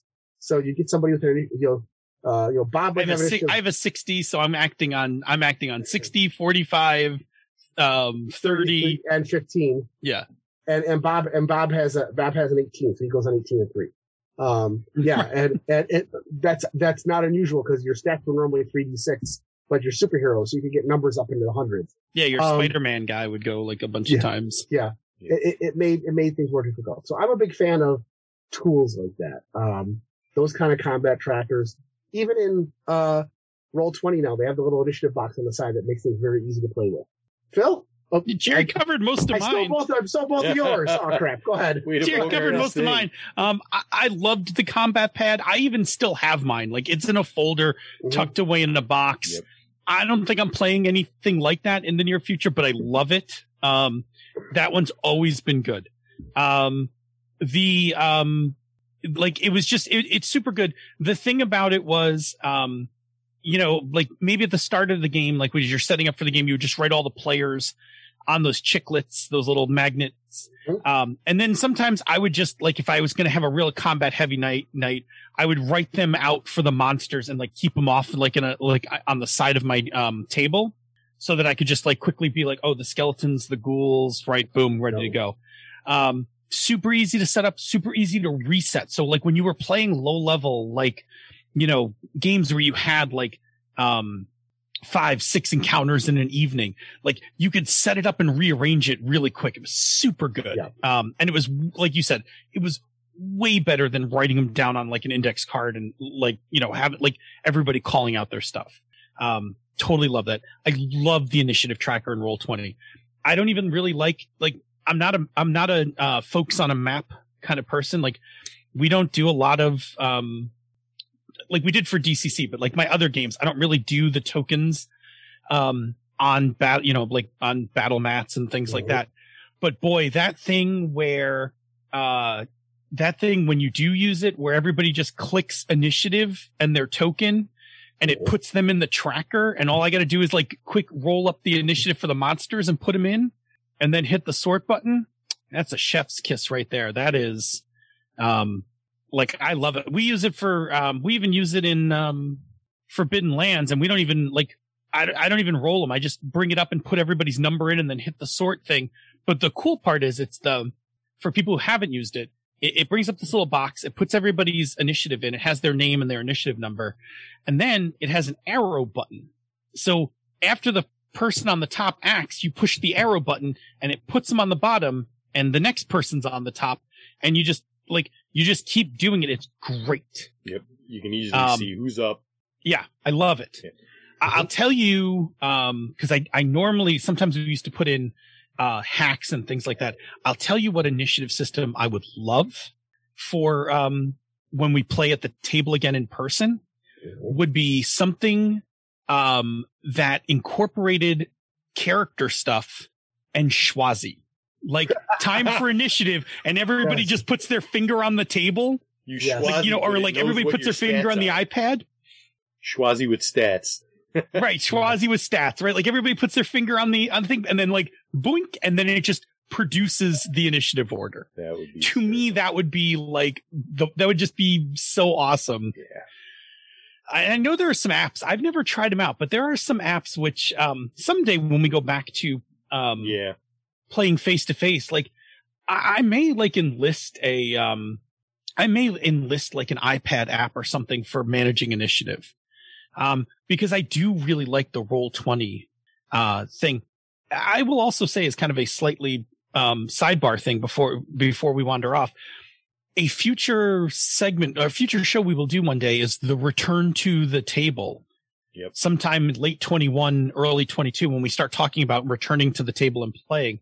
Because part of me is like, I can't wait to get back to the table because I want to be in front of all you guys, and I like having stuffs at the table. But also part of me is like, I now may need to also have Roll20. How many tables are going to come back to physical face-to-face, but add a monitor with a Roll20 login on it? There are things that I like.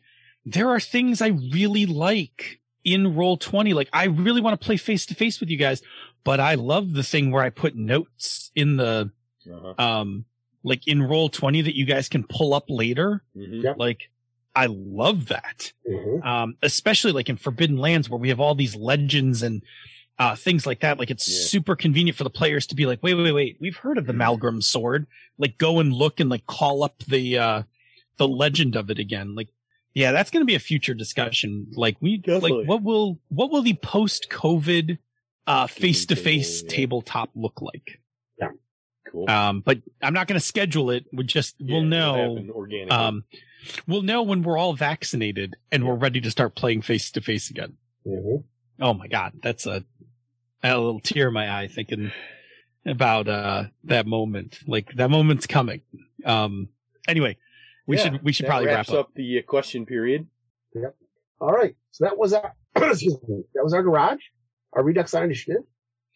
Yeah, we hope you enjoyed this look at Initiative, and the next time you are checking out a new game, that some of this might be put to use when you look through the new the mechanics of the new game. Yep. All right, so one more trip to the chat room before we hit the conversation corner, and we have a comment from Mo again. There was an initiative system in a board game that he thinks would be really cool to see in an RPG.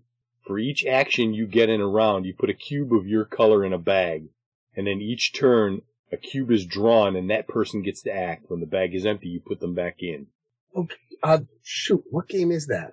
I think there's a role-playing game that uses that. It's an interesting. It's an interesting system. I think. So it's interesting because mechanically, what it says is that whatever values multiple action, probability-wise, values your chance to go first and then later. Because if you think about the mathematics of it, if I get to put 3 cubes in a bag and the rest of you only get to put 1, there is a 3 times greater chance that my cube's going to come up first. Now, the thing with this, and I think, God, what game did we design where we started looking at the math of this and it got really bonkers really quick? Is that when you have I know, when I was working on the mechanics for Hydra Hackers with the bag, with the, the water tokens and stuff, that kind of pouch-based game, and I think, Mo, correct me if I'm wrong, but I think the game New Orleans also has this kind of put a bunch of things in a pouch and pull them out kind of mechanic. The math for that gets really interesting because every turn, the probability in the bag, just Orleans, thank you. Every time you pull something out of the bag, the probability of the bag changes because it's immediately affected by the draw. Yep. So, it becomes, it's a super hard way to predict.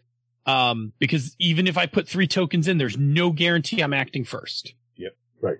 Like, I'm probably going to act early, but who knows? I may act some other point in the, you get X number of chances to get that first round pick. Yeah. For some reason, I think there's a role-playing game that I played, might have been a board game, with a similar mechanic where you put a number of tokens of your color into a bag based on your agility score, which is between 1 and 4. And so if you had agility of 3, you put 3 tokens in. If your agility was 2, and then each turn the GM just kept drawing colors out until everybody acted. So you might get multiple actions, but you might not get to act at the end of the turn. Yeah, it's weird because it made it very chaotic. Yeah, it's weird because what it doesn't do consistently well is it doesn't say your high initiative. It doesn't say like your high initiative guarantees you go first, right? Like putting 3 cubes in a bag in a random draw is different than is different than giving me like a +10 to initiative. Yeah. Now, if everybody acted only once per turn, and once your cube was drawn, you didn't act again. Mm-hmm. Putting 3 cubes into the bag each turn. Yeah. Changes how I have a more likely chance of going first because I'm 3 to 1. Once I've gone, my cubes no longer count. So if it comes out again, you just discard it and pick the next one. Yeah. that would be an interesting way to look at it. And then reloading the bag every turn is actually not that hard. You would just scoop all the colors up. The harder part, where a little bit of latency would occur is, one, you're going to have to remember every color for every player. And then if the GM has multiple groups of enemies and they get different initiatives, then you're dumping those colors into the bag as well. And now it's like, well, who's got the cyan cube? Oh, that's me. But which one of my groups is the cyan cube? Like, it's not impossible, right? Like, no. It's not impossible. It's doable. I'm not sure it's great though. I'm not sure it's not great. It's an interesting thing. I think the thing is finding the right game that would suit both those models, right? One model is put all the tokens in and then reload it after every turn, right? So that would be a round by round initiative. Versus put all the tokens in and you get multiple actions, one for each turn, you get pulled out. Like, I think you wind up with a really different kind of initiative. Yeah. I see anything where you don't have to do math is what so that's my Schwazi idea, right? Like you put your bonuses into Schwazi and then you just put your finger on it. I like that one. Schwazi. I mean, that essentially what Schwazi's doing is just rolling a die. Yeah. Right? Like, I mean, the actual program, right? Like when everybody puts their finger on it, it basically registers there are, 5 touches to this thing. I'm going to now generate a random number for everyone, order it. I'm going to now take away all of the circles, except for the last person who has either the highest or lowest number, whatever the program does, and highlight it, right? So Schwazi is essentially rolling initiative. The only difference to the program would be that instead of discarding all the other ones, because most board games follow the philosophy of pick first player and then go play around the table. The only thing Schwazi would do different is just say, I've picked all the numbers, and here's the order. Oh, I want a hack of Schwazi now. I want a hack of Schwazi to do this. Oh, man. Oh, that would be fun. Oh, I like that. It would be interesting. I mean, it's really, it's not that different. All right, well, let's roll on into the conversation corner here. Do it! Yay, conversation corner. Yay! Woot. So, in the week since last we spoke, we had some games. We did. We had our DCC finale, quote unquote. We may go back to it someday, but the current adventure we were on, which at one point looked like it may go down as a total party kill, and then all of a sudden everything just kind of flipped, and it was like, oh, we're going to crush this. I looked at those stats, and I was like, I think you guys have a decent chance against this thing, but it is actually pretty tough. Yeah. And then Jim, which was, I will say this on a meta level. Jim did not have a lot of luck rolling things during the course of the time we played DCC. Like, he often rolled really low. Yeah. But so here's the deal for everybody who wasn't part of the game, because the 3 of us were. So I should probably explain the setup. The players had to go get this cerebral fluid from this giant Tarrasque-like monster that was magically asleep.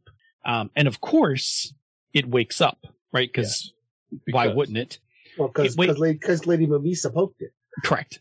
So it wakes up, and so the cool mechanic part is the way it was designed is like each turn it gets stronger and stronger. Like its AC goes up, its attack dice bonuses, damage, and all that goes up. So there's a huge benefit in getting this thing killed early.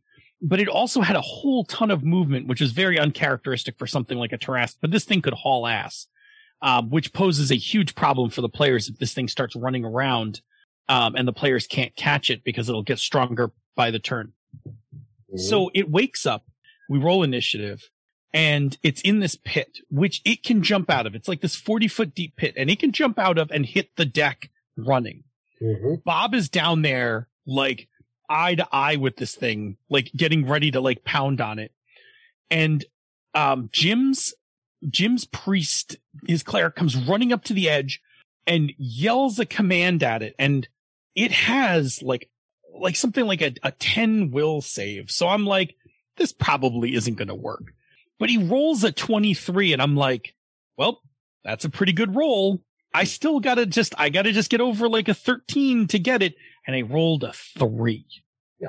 So Jim orders it by word of command to stay and takes away its movement. And I'm like, oh, well, that's going to change things. Yep. like this combat's going to go in a very different direction as opposed to it leaping out of the pit and you guys like chasing after it turn after turn as it's getting stronger and then coming after you guys. Instead, it got stuck in the bottom of the pit for like 5 turns. It never saw turn 5. Its ass. It was glorious. A lot of fun. It was a good fight. It was good. It could have been a completely different fight. But it's DCC, man. Like it's just, anything can happen. You don't know what's going to happen. I don't know what's going to happen.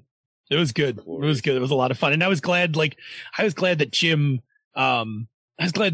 like had a really profound moment. Yeah. Yes. In the game because he has not always had the best rolls or luck with things. And he really clinched the moment that made that fight, came through in the end. A very different fight.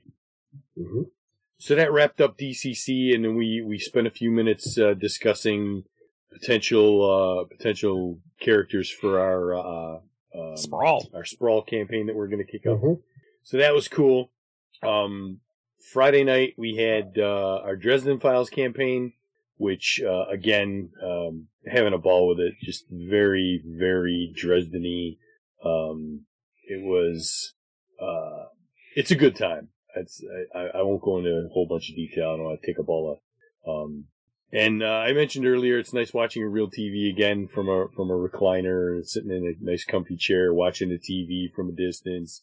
Now I got a sound bar. I like listen to good sound from it. I watched an episode of WandaVision like that. I'm like, yeah, baby, this is good. This is good. The only downside is my new TV. It's a smart TV, and so you have quote unquote the apps. So it's already got all the major ones like Disney Plus and Netflix and all that other shit. But there isn't an app for Fubo TV, which is my subscription provider that I decided on because it's heavy on sports and has a few other things that I like. So right now, the only way, and you can't add new apps to this TV, which is stupid. Oh, that's not good. Shame on Vizio for not allowing you to add an extra app to your TV.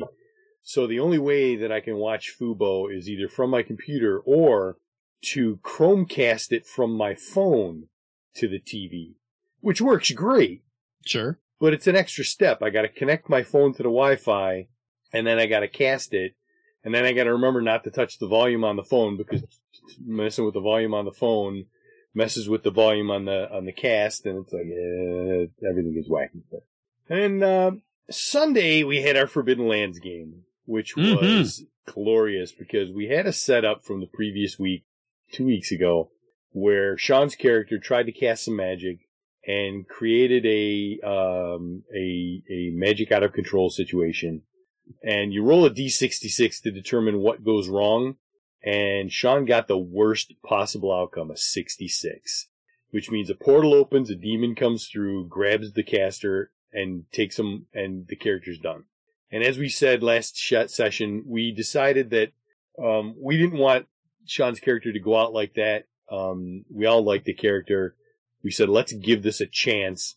We ended the session there because it was at the end anyway. And we said, Phil's going to just set it up so that the demon comes out, grabs Andalora, and then we roll initiative and we have a chance to stop the demon from taking her. And so we were like, all right, let's do this. And I stepped up with my demon killing axe, rolling 11d6 plus a d8 for my axe feat. D10. D8 for my axe talent. Right. And then a D10 artifact die from the axe's magic, which is its D10 artifact die against demons. And because it's a monster, I get +1. So I was rolling 12d6, and it automatically gets +1 damage because it's a monster. So they're all the talents that I've got. So I rolled 12d6, a d8, and a d10, and I got 6 successes, which tallies up to 8 points of damage. Which is huge. And I have a talent that lets me say, no, you don't get armor against this. Nope. None. Yeah, no armor roll. No armor roll. So it's like, eat it. Suck it. It was bad. That fight was supposed to last. That fight was supposed to go a different way, and it didn't. Like, but the best thing is after Bob hits it, he like looks at the demon and he's like, "Put her down. I'm your problem now." Yep. And it was like, okay, That's beautiful. I believe you're correct. It was glorious. We've played a lot. I mean, we've played that game for, coming around on 2 years. I've never seen that much damage on a roll. Like when he popped it up and we were like looking at the successes, we were like, damn. And the best part of all is the D10, which is the artifact die. Because it's a demon, I rolled a 10 on it. So that's which is 3 successes right there. And I'm like, that die did its job. Well, and the killer is the thing had 6 dice of armor, right? So It's supposed to be able to absorb a bunch of stuff, but we're now at the level of the game where people have the abilities that are like, I spend a willpower point, it doesn't get an armor check, and it's like, yeah, baby. Well, now, that's gonna hurt. Yeah, so that demon was not happy, and then was even less happy a couple rounds later when we finished it. Well, Jim hit it with a sneak attack, and the sneak attack is, you can spend willpower 1 for 1 to just keep doing more damage to it. Extra damage. That was brutal. He ran it through, pumped up his roll with a whole bunch of willpower and just dropped the thing to the ground. It was great. Yeah. And I will, I'll pick it up in a second after Jerry goes. I'll pick up what happened also in that Forbidden Lands game. All right, Jerry. For me, lots of video games this week, just kind of chilling and vegging between work. But once again, we had our Band of Blades game, which went very, very well. Yep. We're in deep, deep trouble, and we're now at the point where we're starting to see some attrition to our team. And Band of Blades is all about choosing the best bad decision and going forward from there. And it's just a lot of fun. And we're getting a chance to play, because the way Band of Blades works is that every mission you have 2 player characters and then a bunch of basically white shields that are with you that you then flesh out each game. And so each game you might be playing a different character. So, Bob might play his character 3 games in a row, and I might be playing a different white shield each week. So it gives you a chance to play different characters, come up with different personality traits. 1 week you might be playing somebody who's the equivalent of like a 4th or 5th level character, and the next week you're playing a 0 level commoner with a stick. And, but as you go, those white shields become better as well, so you become attached to these characters. So it's just been a lot of fun. DCC, of course, was great.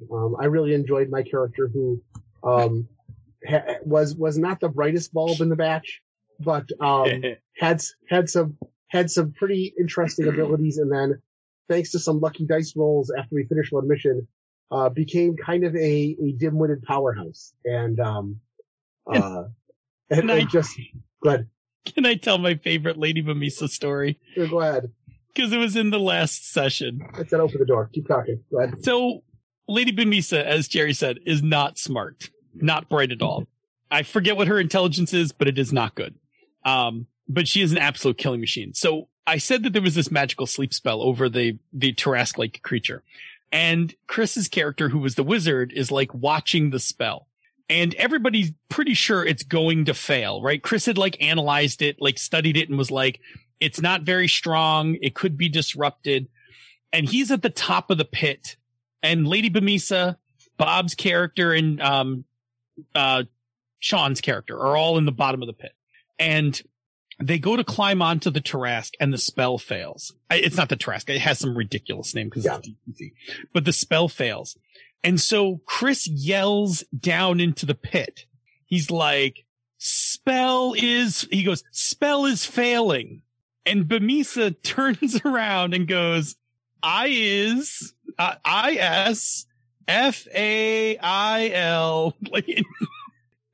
Yes, we had a good time.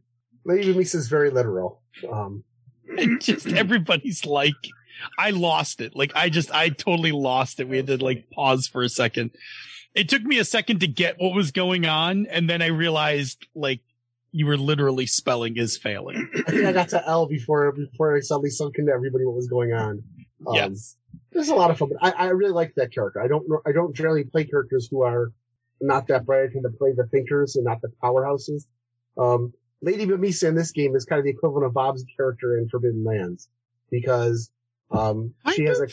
she has a character ability that lets her add her luck bonus to her bonus to hit, and then she has a special ability that we got from something that we did with Phil's, with one of the adventures, that gives her luck bonus to hit with things. And then twice now we've had rewards that have bumped up her luck. And so she's just got a lot. She's not super skilled. She's just very, very, very lucky. And it pays off. I think that's where mechanically that might be the comparison ends, because Bamisa's like a bad 90s anime character. Like, yes. She's like she's the kind of anime character that, like, if you watched it now, you'd be like, oh, I don't know. Like, yeah. This anime's got some important part problems. of the comparison is if she hits something, it's gonna hurt. Yes, Yeah. which she consistently hits things. So Yes. yeah. And she can Anyway. take a hit too now. She's tough enough to go in front and be okay, go ahead and hit me kind of thing. Yeah, she nice. can tank up. Yeah, which is fun. I don't normally play the tank. I apologize for interrupting you, but that story about Bamisa killed me. Oh, Like, that was it was one of the true times I've, like, seriously laughed, like, in the last, like, couple of months. It's a fun game. You created a good session for us. Yep. Yeah. And then, of course, we did Dresden Files, which is a lot of fun. I'm learning a lot more about how to work Fate. I think part of my problem with Fate characters is most of the games I have don't give you good examples of like, okay, pick two aspects, such as what? Aspects. And trying to come up. So we're developing the characters as they go, but I'm learning a lot more about how the dice work, what results are actually.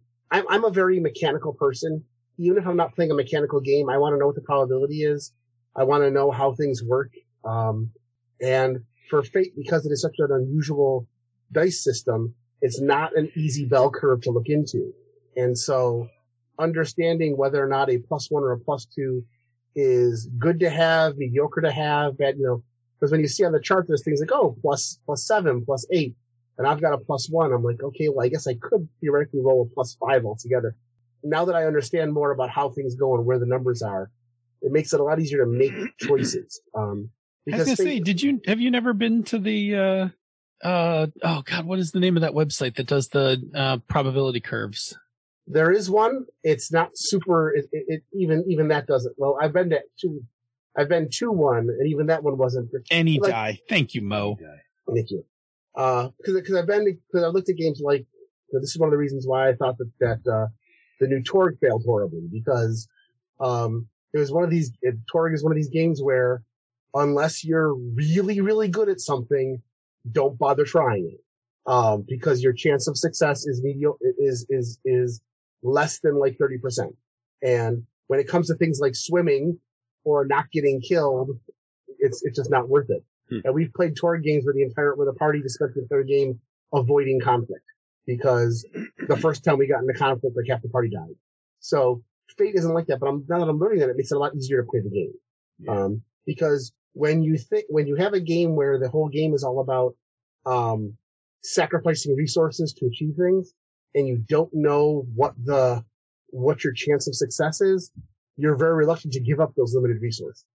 And when you know, okay, it's easier to get resources back, and I know what's worth it and what's not, it makes it a lot easier to play and give you some ideas. We're having a lot of fun. On top of that, the scenario that Chris is doing in Dresden Files is just amazing and a lot of fun. Though I've occasionally made some comments that, because I don't know all the terminology, made people kind of jump back in surprise. Like when I said, oh yeah, I deal with outsiders. And everyone's like, because apparently outsiders in Dresden Files are different than outsiders just in general. Yeah, outsiders are a thing. Yeah. So I'm going to break this math down pretty quickly, because I don't think fudge math is, or Fate math is that complicated. Fate dice average out to a 0. Yes. So basically, Fate dice average out to a 0, and most GMs pick 3 as their default difficulty for something, right? Unless it's opposed, and then you pick the opposite thing. So if you have a 2 in something, you probably have to spend a fate point on an aspect to get to greater than 3, right? To get to a 4. If something is like 2 higher than your skill, you're probably going to have to spend fate points. If it's 4 higher, you're probably going to have to spend a few more, kind of thing, right? Like the way, like, so the idea has always been in Fate and Fudge, if you are good at something, so if you have a 4 in something, then on average, you will always be good at it. You will occasionally be bad at it, right? That's the -4. And occasionally you will be exceptional at it. That's the +8. I don't think I've ever played a Fate game in a +4. I don't think I've ever played a Fate game in a +4. You guys are playing Accelerated, right? So is it +3? Is your highest stat? So in core, 4 is the highest stat. In Accelerated, I think it's 3. So in Accelerated, 2 is the target number that you usually pick for passive resistance. We get a lot of 1s and 2s, which makes sense. Right. But the point being is that the way that you always look at it is whatever it is you're really good at, on average, you're going to get that number. And then you always just look at how much higher do I have to go? Because every one of those is 1 fate point for 2 things above. So if something is like an 8 defense, you probably got to get some create advantages out on the board to build up enough invokes to overcome the distance you have to get on the thing. Anyway, we don't have to belabor the point. Because now that you've gone there, this is the part that I have some issues with Fate then, is that if the average difficulty is about equal to my best stat, then that means that I'm always sacrificing things just to break even. Yeah, but you're supposed to, right? So fate points are an economy. You're supposed to, all right, now we're going to go down the fate rabbit hole a little. Yeah. Fate points are an economy. You're supposed to spend them fluidly in the game because the way that you get them back is through compels against your trouble aspects. And that's what makes the game dramatic, is that I'm going to give you a fate point because your aspect doesn't know when to walk away, gives me an opportunity to make this scene more challenging because I'm going to suck you into the scene. And part of the thing about being a GM is monitoring who's got what in fate points to know when to start pushing compels on people. But part of being a player in Fate is to spend your fate points freely and let yourself get compelled into problems.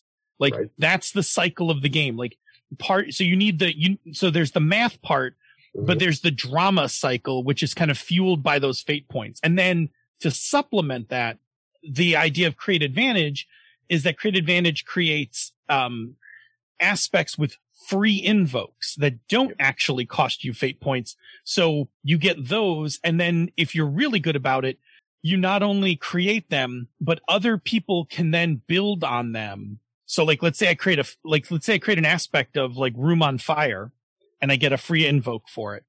If Bob on his turn, uses his flame control ability to make the fire worse, he can actually create an advantage on top of that existing aspect and put more invokes on it.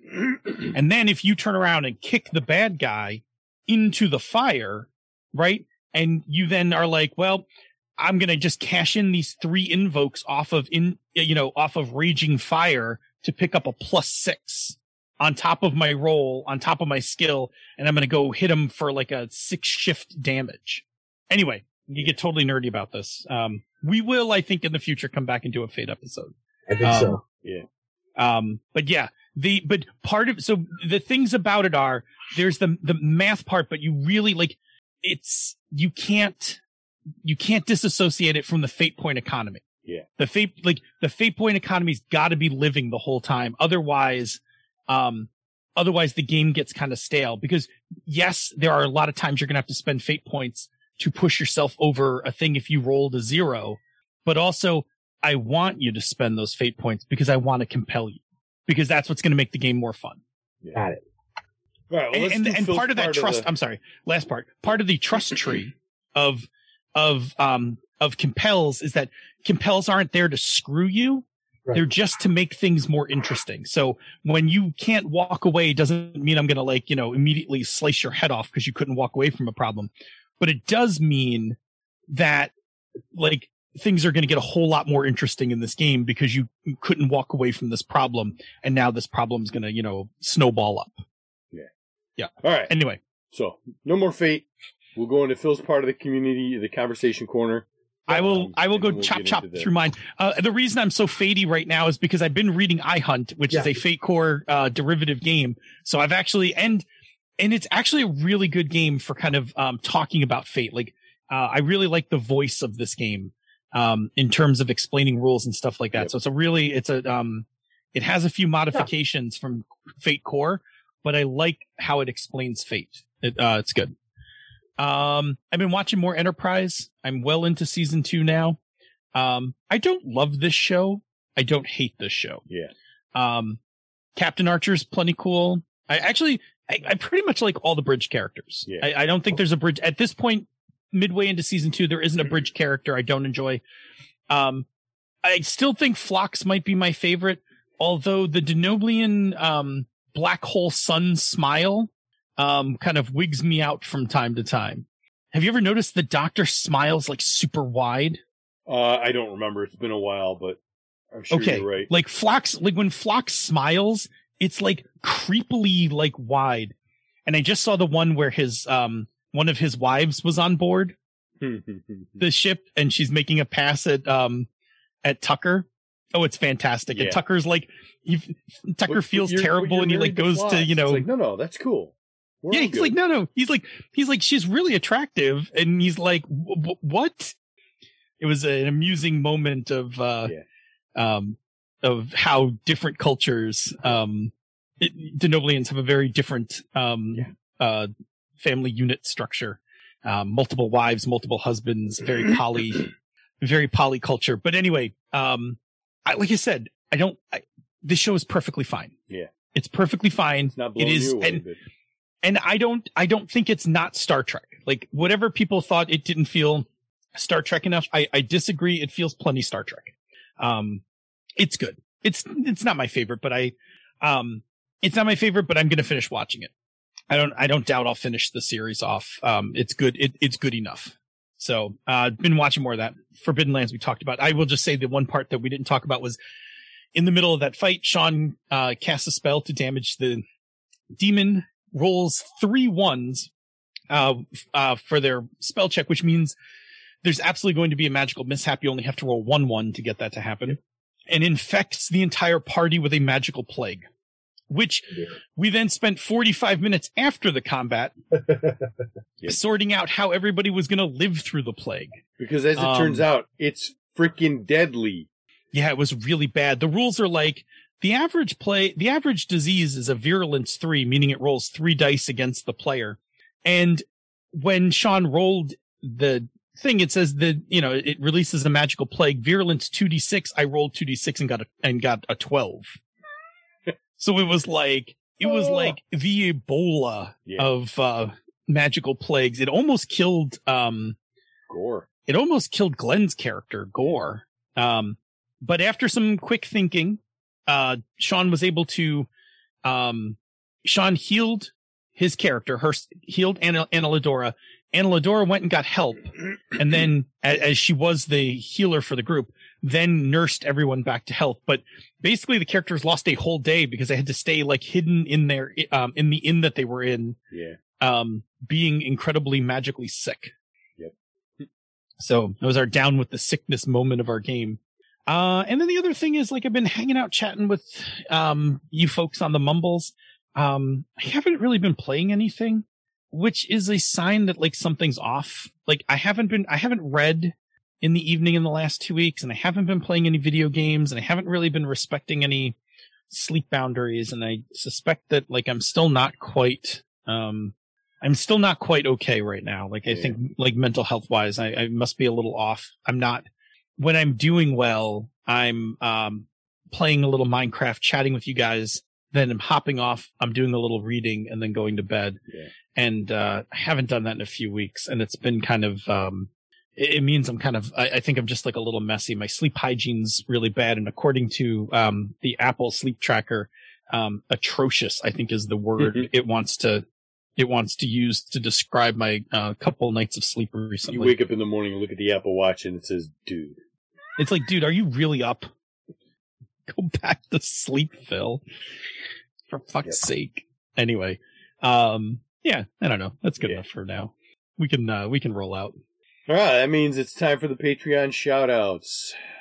Big happy wave to Steve Bissonette, Steve Radabaugh, T. Kustik, Theodore Atkinson, our newest patron Tom Hay, Victor Wyatt, Noah Bond, Alice Kira, Austin Lemke, and Chris Mead. Thanks for being our patrons, and thanks to everyone for listening tonight.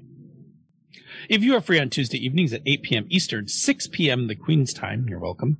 Come join us live on Twitch, where you can chat with the other awesome listeners in the chat room for life who, there was a really good crowd tonight. You guys were fantastic. And ask us the occasional question. If you cannot make it a live show, check out our podcast each week, wherever you get your podcasts.